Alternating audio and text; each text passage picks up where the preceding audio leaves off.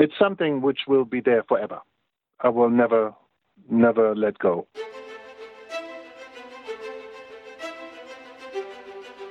Welcome to the podcast where we track down Australian war veterans, have a chat with them, and hear their stories.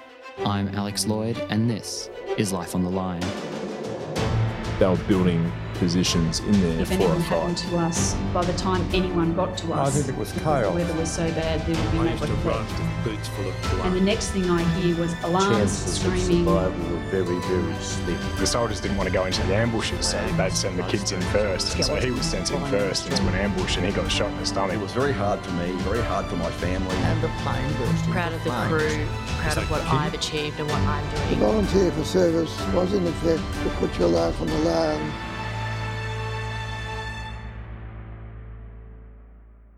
Welcome to Life on the Line. Last Friday, I shared with you my conversation with German World War II veteran Eugen Pikura. If you missed it, I encourage you to also listen to that episode. This week's bonus conversation is with Jens Milbret, who served in the East German military in the Cold War.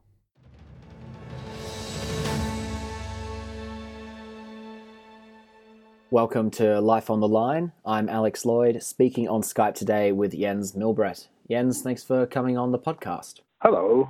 So, Jens, where and when were you born? I was born in 1962 in the north of East Germany, about a year after the Berlin Wall went up. Do you have any military history in the family? Not at all, nothing. It was compulsory to join the army in East Germany. That was my only connection. How old were your parents during the Second World War? My father was born in 29, so he was probably lucky not being a little bit older because he got sent as a 12-year-old to a camp to be educated as a SS officer.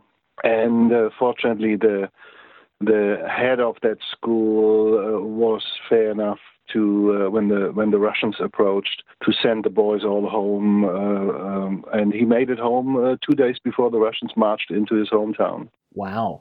So he's just managed to escape being part of that generation caught up in that very bloody conflict. And you're born in a fascinating era. The Cuban Missile Crisis has just occurred and tensions are at record highs. Do you have much memory growing up of being aware of this greater global geopolitical struggle, or were you just more focused on the immediate circumstances of day-to-day life? Well, if you get born into such circumstances, you tend not to question it. You just take them as they are. I went to school and I always knew that there was a conflict on, especially end of the 60s, beginning of the 70s. The Vietnam War was going on and everybody was talking about. But the circumstances were different how I saw it. I've been exposed to the communist propaganda from my very first day on, so I did not really question anything. It was just a very one-sided opinion I had at that stage. Which I'm sure will have grown and changed over the years, which we'll get to when we get to your military career.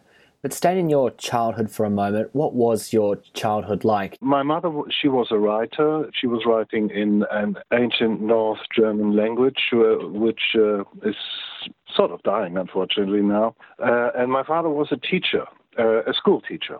I had a brother 8 years older than me. Would you describe it as a happy childhood? Yes, I was very lucky. It was actually, I grew up in a small village, which was next to a big town, and this big town sort of grew and swallowed this little village. But when I was a child, it still had maintained this the character of being a village. So everybody knew everyone, and everybody stopped for a chat at the fence, and so that I have very happy memories about that. That was the private side, and then there was the other side, the school thing, and also being exposed to the propaganda at that stage. I didn't see it as that, but later on I realized what they had told us and how it affected my thinking about the whole world, basically. Took me a long time, and probably still takes me time, to get things straight in my head because I'm sort of questioning everything, if that makes any sense to you. It does. Do you have an example of something, a fact of life or a perspective you might have been told back then that you look at now and go, hang on, I don't see it that way anymore? Oh, very simple. I just mentioned the Vietnam War, and I recall that in my first grade already, so I was about 7 years old, the teacher came and told us we should all be solidary with the Vietnamese freedom fighters, and we should just donate some money for them. And of course, when you're 7 years old and somebody, figure of authority, asks you that, you're very happy to do that. I was instantly prepared to rake out all my savings, which were about $50 at that stage. And my parents, fortunately, prevented me from doing that. That was an early example from being told something and not questioning it. Later on, I learned what the background is of the war. And as I said, I'm still learning and I'm still discovering things. I'm still discovering lies I've been told. And I'm very interested in now in history because there's so much to discover and so much to learn. Unfortunately, a lot of things repeating right now, especially in Europe. So, yeah, I find it very interesting. But, of course, looking back, it was not a nice thing to be told all those lies. History can be alarmingly cyclical at times. Looking, say, at the then recent history of World War II, your parents grew up and lived through it and saw it and experienced it firsthand by living through those years. How did the state frame that recent history, and did they ever clash with what you might have been told at home, or... You mean how the East German government dealt with the history of the Third Reich? It was very easy, basically, to just point the finger at everyone else. So they made, after the war, they made a cut and said, okay, whoever is with us, we forget about your past. I mean, the whole of Germany was full of old Nazis and people with a history in that field. And the East Germans just, or the communists, not in general the East Germans, the communist regime, they just basically forgot about it. They had some small trials on just to make it look like. But in general, a lot of the old Nazis survived in East Germany and not bad. Let's look ahead to your career in the military. When are you first exposed to wearing a uniform or anything like that? I wouldn't call it a career. As I said, it was compulsory. Everybody had to go. Hardly anyone wanted to go because it was probably the least attractive army in the world. Yes, it's true. It didn't show any perspective, while an army in another country might give you a perspective, might give you education, might even give you some, just a job. This army didn't do any of it. They tried to tell everybody that for the sake of peace, we had to go there. And we all knew it was just propaganda again. And the army itself had a rather bad reputation within the people of the state, because you heard all these stories about people being rude or being physically abused in it. And so going there was already something nobody wanted to do. And the reputation of the army was very bad. But nevertheless, everybody got sort of mustered at the age of 16 and then sort of got told where they will end up, which part of the army, infantry or tanks or whatever. And with 18 it started.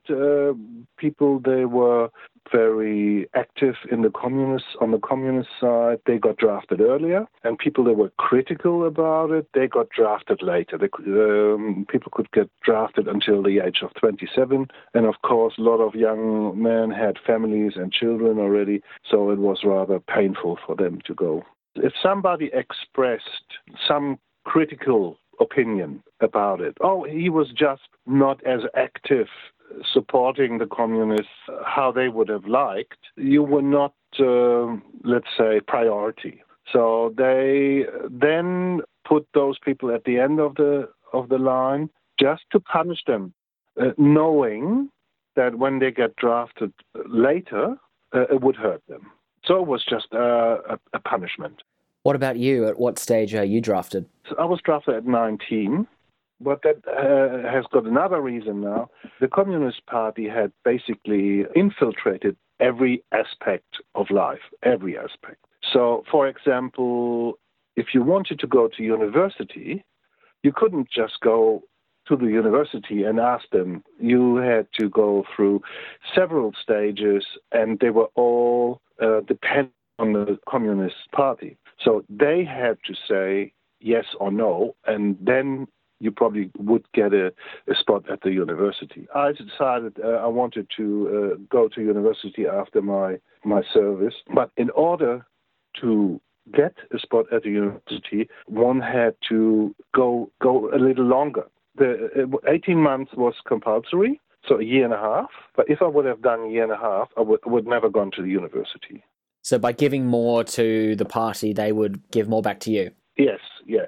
There was sort of a little bit of blackmailing. So if you don't do this, you don't go to university. So I did it. I went for 3 years altogether, which resulted then in me getting drafted at the age of 19. By that stage, you're in your latter teens. Are you starting to form your own firmer political opinions, or are you still just accepting the status quo around you? Well, to answer that, it probably takes a little longer because it was a very difficult situation in the whole communist part. People had two minds. There was a public mind, which sort of was in line with the party line. So whenever you were talking to people you didn't know, you didn't trust, you were just expressing opinions that were harmless or they were non-critical. And then there was the other way when you were with your own people and you were trusting them, you were probably critical of the regime and you would express opinions that were not on the party line. So of course, even with 18 or 19, one knew that something was not quite right. But as I said before, being born into that system, it was not so forefront questioning it. It was sometimes just, oh yeah, that's the way it is, or a bit naivety as well. It was probably very early start of forming my own opinion, and definitely not that far that I could say I had a critical mind there. Well, you had no other frame of reference, no point of comparison. You have only grown up with this, and it sounds like you knew instinctively there's something not right here, but you don't know really what else it could be because you're completely isolated in this bubble. Yes, that's true, but I have to say we were not completely isolated, which probably helped us forming an opinion, because living in East Germany, we were on one hand exposed to West German media at all fronts: radio, television, not so much papers were not allowed, but they couldn't stop radio waves or television waves. So we got a bit of a picture of both sides. But again, it was not so much questioning the whole status quo. It was basically just putting up with what was there and trying to navigate any problems, because it was the society was flooded with spies from the secret police. So in public, you could never be sure who's listening and who is probably carrying what you're saying to another place. It was almost a schizophrenic being there. That's fascinating, though, that you got to have those glimpses of life on the other side. Like you say, even the Communist Party can't stop radio waves and television broadcasts getting across. What about your parents? Because they would obviously remember quite a different life. I'm thinking pre-war, so they've seen a range of different ways of living. Do they talk about ever with you much what life used to be like or differences, or do they just accept this is what life is like now? questions were just simply not answered, or they were sort of dodged because they couldn't answer it the way what it really was, reality, because that would have been too dangerous then. So, yes, of course, sometimes it was coming out and they were talking about old days, but on the other hand, I think when the war came up, nobody believed that it really would stay for a long time. And so that's why they were probably just waiting for it to be over and waiting and waiting and waiting. That's what I think. Let's jump back to you being drafted. Tell me about your first few months in the military and what that was like. Yeah, we got drafted in end of October or beginning of November, and got drafted into the Marines in North Germany. That was 1981. Anyone listening who might think of US Marines, very different. You were, of course, in the Volksmarine, which was the People's Navy. So that's basically the equivalent of the East German Navy. Yes.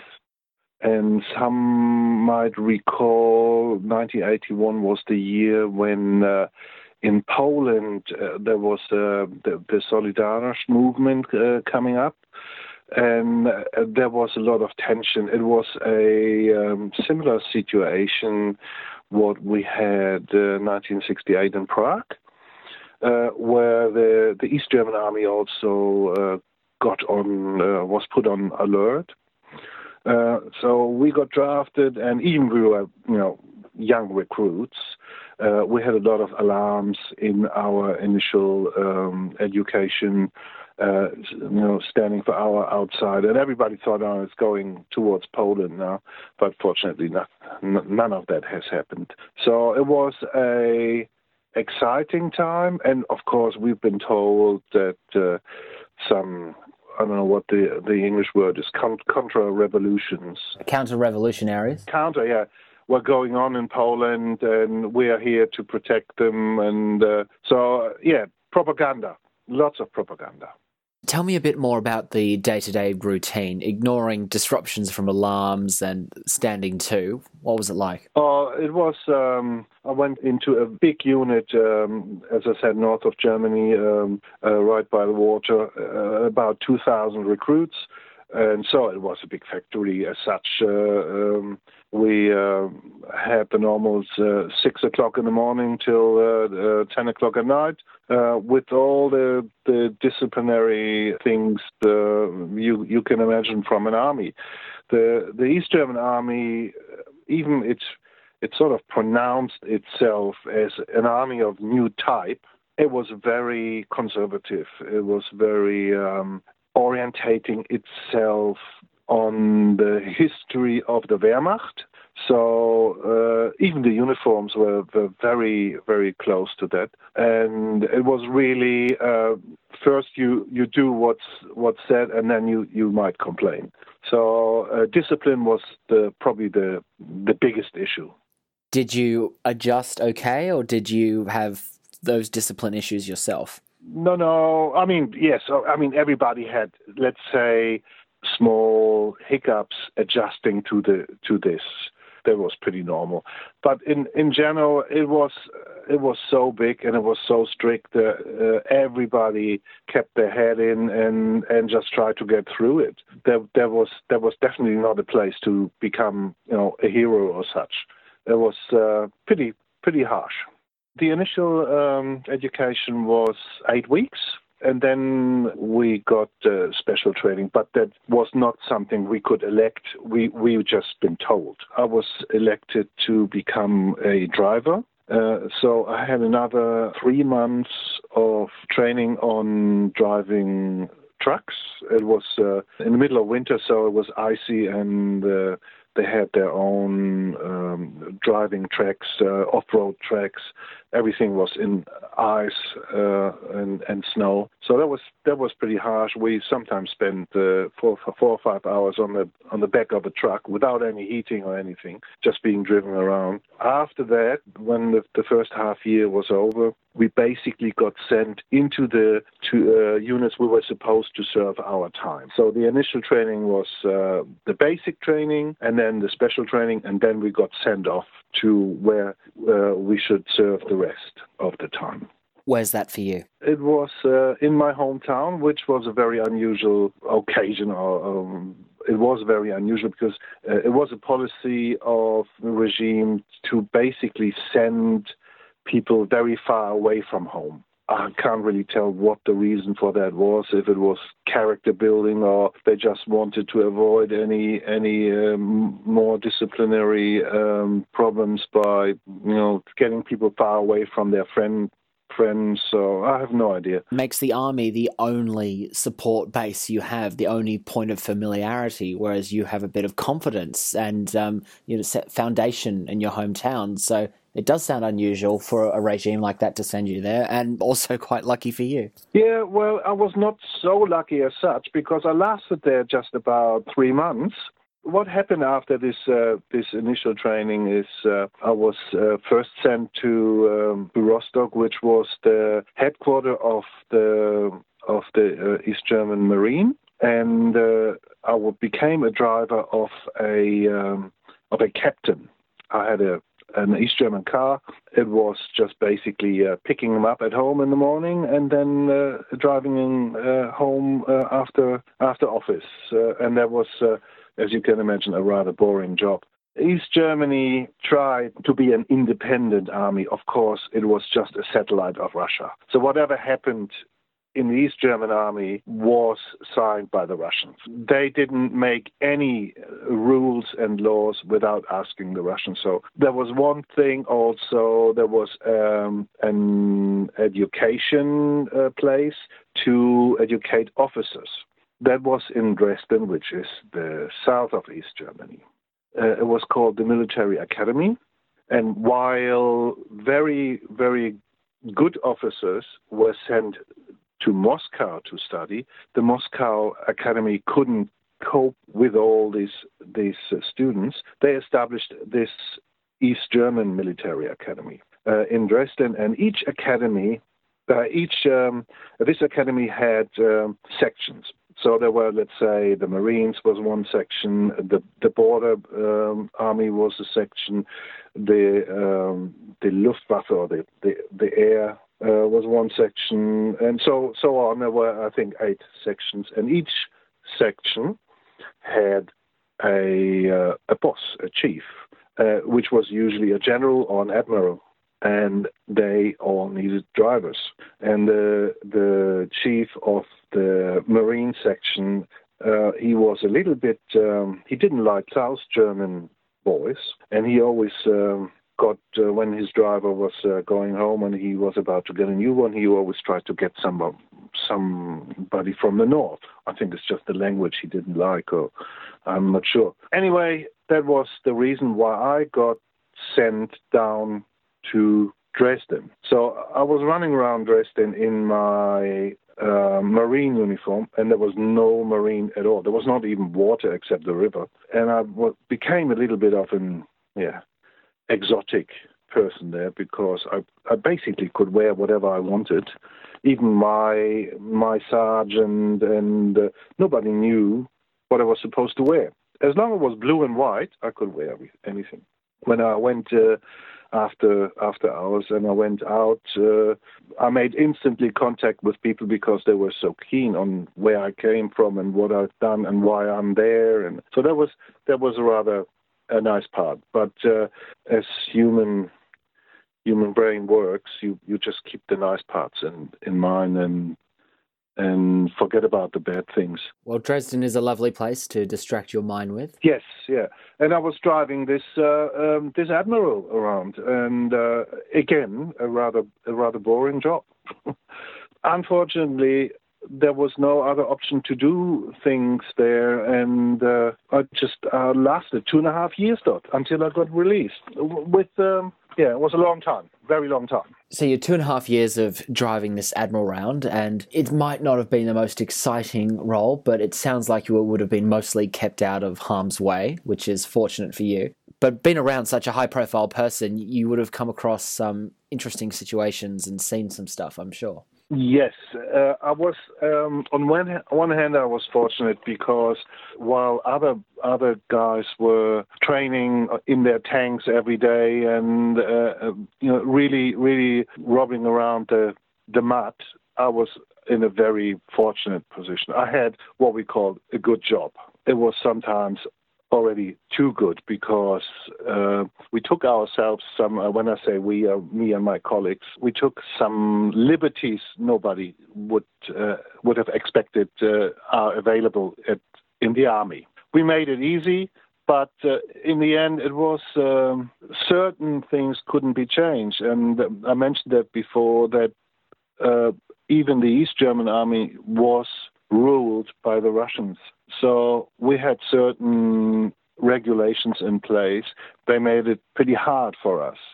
For example, the Russians ordered the East German army to be ready for battle at any time, which meant that at any time at least 80% of the personnel had to be in the barracks. So while we saw or we knew that the whole of the Bundeswehr, which was our immediate enemy, we've been told, was sort of going home on Friday night, and there were just a couple of people left in each barrack, we had to stay in the barracks. And of course, you can imagine the bosses are not there. You have groups or companies, we call it, I think it's platoons is the word, of 50, 60 people, young boys in their early 20s, late teens, early 20s. It results in a lot of conflict and disciplinary actions. I think the biggest problems the whole army had was alcohol. People started to drink because there was just nothing else to do. Some people just left. They just went out and then they got caught somewhere being drunk and got incarcerated then. Worst scenario is that you got sent to an army. The army had its own justice system, its own prison, and that was very, very feared of. There were just rumors going around about that, and nobody wanted to try that or prove those rumors. That was very the devil on the wall. So it was a difficult time. Even we did manage to find some a little bit freedom there. Tell me about some of the standout memories that you have. Well, as I said, the human nature tends to forget all the bad things and keep the good things. It is difficult to describe. You asked me in the beginning about developing a conscience about the whole situation in the Eastern Bloc.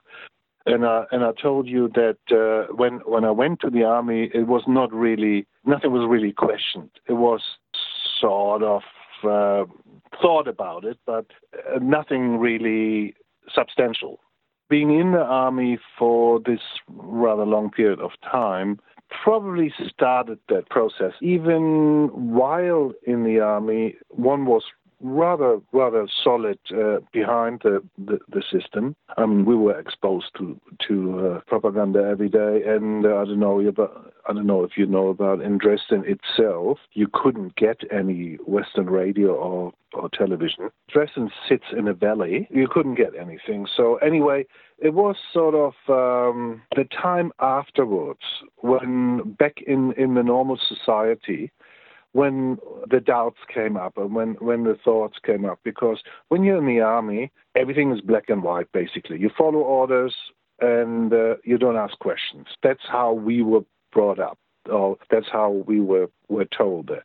When you suddenly, in reality again, you compare, first of all, and you start asking questions. And that's when it started. I mean, from my personal experience, I just tell you, I was released in 1984, and as I said, at that stage, I did not question that system. In 1987, so just 3 years later, I had decided to leave that country already, which is not a small decision. It basically outed you from any public life. You closely observed by secret police, and if you went to the ministry and you handed in your application for leaving the country, you instantly became a no person. So that is just those 3 years. It was not even 3 years of time after being released from the army had changed my thinking 180 degrees. And I was not the only one, because I actually, when I got out, it was 89, just a few months before the wall came down. So a lot of other people had done the same. As you might recall, in 89 there was a big refugee wave via Hungary and via the Czech capital.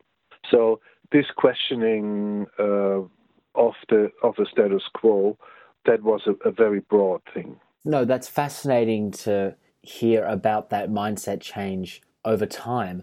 When you left the country, did you leave your parents back behind, or did they come out with you? Well, that was probably the hardest part. I have to say that my brother got out about 6 years before me. He was part of a wave who left the country officially because the East German government was broke and they needed some money, and they got some money from the West, but one condition was that they let out a certain number of people, and my brother and his family was amongst them. So I had my brother in the West already, and he went out in 1983 while I was still in the army. The first result was, of course, that was all relayed by the secret police. The first result was I was not allowed to drive my Admiral anymore, because I could have developed a relationship with him, a relationship of trust, and that was not wanted. So I became a so-called taxi driver, which meant that any officer of this academy who needed to do a business trip somewhere or go to the ministry to Berlin or anything could book a car, and I was driving that car then, which resulted in a lot of insight on what was going on about the corruption and about the privileges those people had. Anyway, that was the first. The second result of my brother leaving was I had no chance to go to university anymore. It was sort of the whole family got punished that one person left. So I had no illusions. I couldn't go to university, which again probably was a big, some sort of seed for doubt, which resulted in me leaving that country. My brother, I recall that he lived in Berlin, where all the ministries were, where the communists were very strong, and he worked for a communist publishing company, and he was pretty strong in that field. And the same thing happened to him. He saw what happened there, and he completely changed his mind. He went completely the other way, which then resulted in him applying for getting out. But that is something he could not tell me while I was in the army, while I was there. He never spoke to me about it. And then he was gone. And I saw him just 5 years later. So the decision to, coming back to the question regarding my parents, of course, got in trouble because my brother went. My father was, if you want to call it, lucky that he kept his job as a teacher, because as a teacher he was supposed to be teaching the kids the communist way, and he always refused that. He sort of navigated his way through without doing that. And one day I got all my might together and asked him, look, I really don't want to be here, because there was no indication that the wall would come down anytime soon. And I asked my father, and to my surprise, he said, look, if you want to do it now when you're young. And that was it. So I handed in my application, knowing that I probably won't see my parents for the next 20 years. That was sort of 20 years you were not allowed to re-enter the country. I didn't know that, a few years later the wall would come down.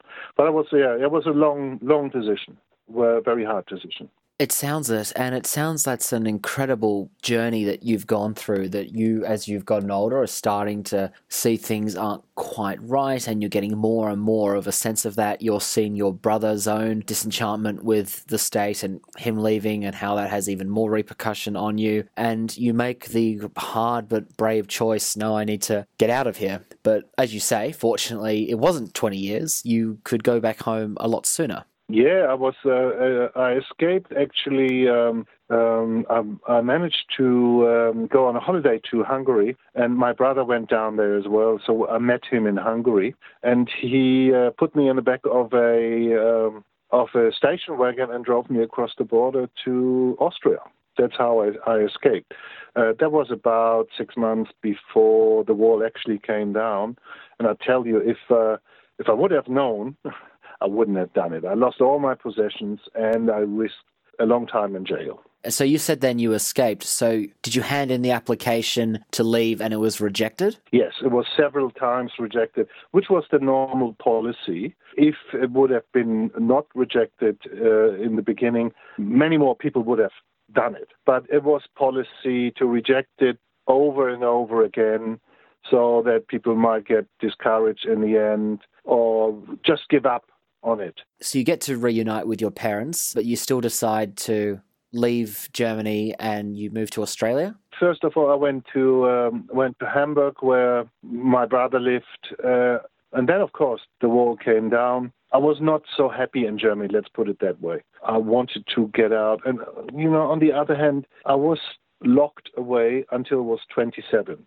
So I was 27 when I actually came out of East Germany. And I wanted to see the world. I wanted to do things, and I wanted to go somewhere. And the last thing I wanted was settling down and starting a family or anything. So I waited quite a few years, and then I worked in theater, made some friends in England. I lived in England for a while. And then, I was just traveling around Europe with theater productions, and somehow got to know somebody who was going to Australia, and I decided to have a long holiday there and got stranded here. I got initially trained as a electrician in East Germany. You see, in East Germany, you couldn't just train whatever you wanted. You got given a choice of 2 or 3 jobs. They were at that stage required in the economy. So it was not that, I want to be this and this. You were given a paper and you had to tick a box of, let's say, which you liked most. Even if you didn't like anything of it, you had to pick some of it. I got trained as a crane electrician. When I handed in my application for leaving the country, I quit my job. That was common in order to emphasize on it, to give it a bit more weight. Because if the reason why they didn't let people out was that they needed workforce. And if I would have stayed on working, there would have been no reason for them to grant my application to let me go out. So I stopped my job and I became a freelance photographer at small theaters and that. And then when I escaped and I was in West Germany, of course I wanted to work in my old job. But then I realized that the technical development had gone much further. So while in East Germany the technology was still 60s maybe, 50s, 60s, 60s mostly, when I went to the port in Hamburg, that was all brand new microelectronic computer control, and I was not educated in that way, not at all. I had no clue. So for me, it was a very difficult time because I did not know what to do. And fortunately, I had a friend who helped me getting a job as an electrician in theater. And that's when I started, since I worked as a theater photographer before. But then I started to look at the lighting side, and I then educated myself further and further. I went to school and became a lighting master later on. And from then on, that was my my profession. So the actual being an electrician, I have never pursued that in any way. But now you're happily settled in Australia with a family, and you've been living here for quite some time. When were you last back home? Oh, I came back about a week ago. But not Germany. I have no bonds to Germany anymore, unfortunately. But my wife, she's Austrian, and she's got her mother still in Salzburg. So we're going quite a bit looking after her. Also, the business we're running a fashion business in Castlemaine. We're going overseas to buy our stock in Italy a lot. So I'm quite a bit in Europe, but not so much in Germany. Yeah, in East Germany, you see, this all might sound very interesting, but in the end, it's really nothing of that where I grew up and how I live is existing anymore. My school is not there anymore. My sports clubs are not there anymore. My favorite pubs are not there. Nothing is existing anymore. So for me, there's not much of a point of going there. I had a couple of friends. Unfortunately, they are not there anymore. I'm very happy that East Germany as such has developed quite a bit, and it's a beautiful part of the world now, but it's just not mine anymore. So I don't need to go. I have adopted the south of Germany and Salzburg in Austria as my new home, and quite happy there.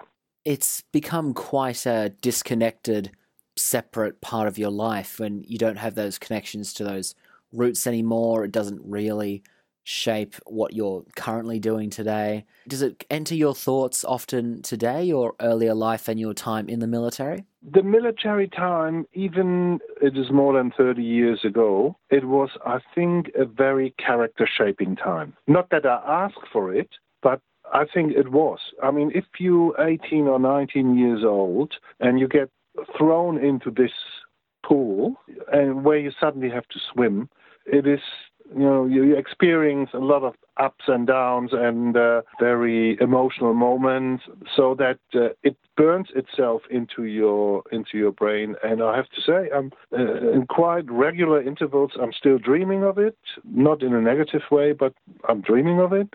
It means that it still occupies a part of my thinking. When I'm conscious, when I'm not asleep and not dreaming, and I read something about that time or just recall, it fills me with sort of anger how these people lied to me and how they told me things that were absolutely wrong. So hard to explain. It feels like losing. I have lost quite a few years with that. So yeah, it's something which will be there forever. I will never let go. But it's not that bad either. Well, Jens, I found it to be a fascinating conversation. Thank you for your time today. Not a problem.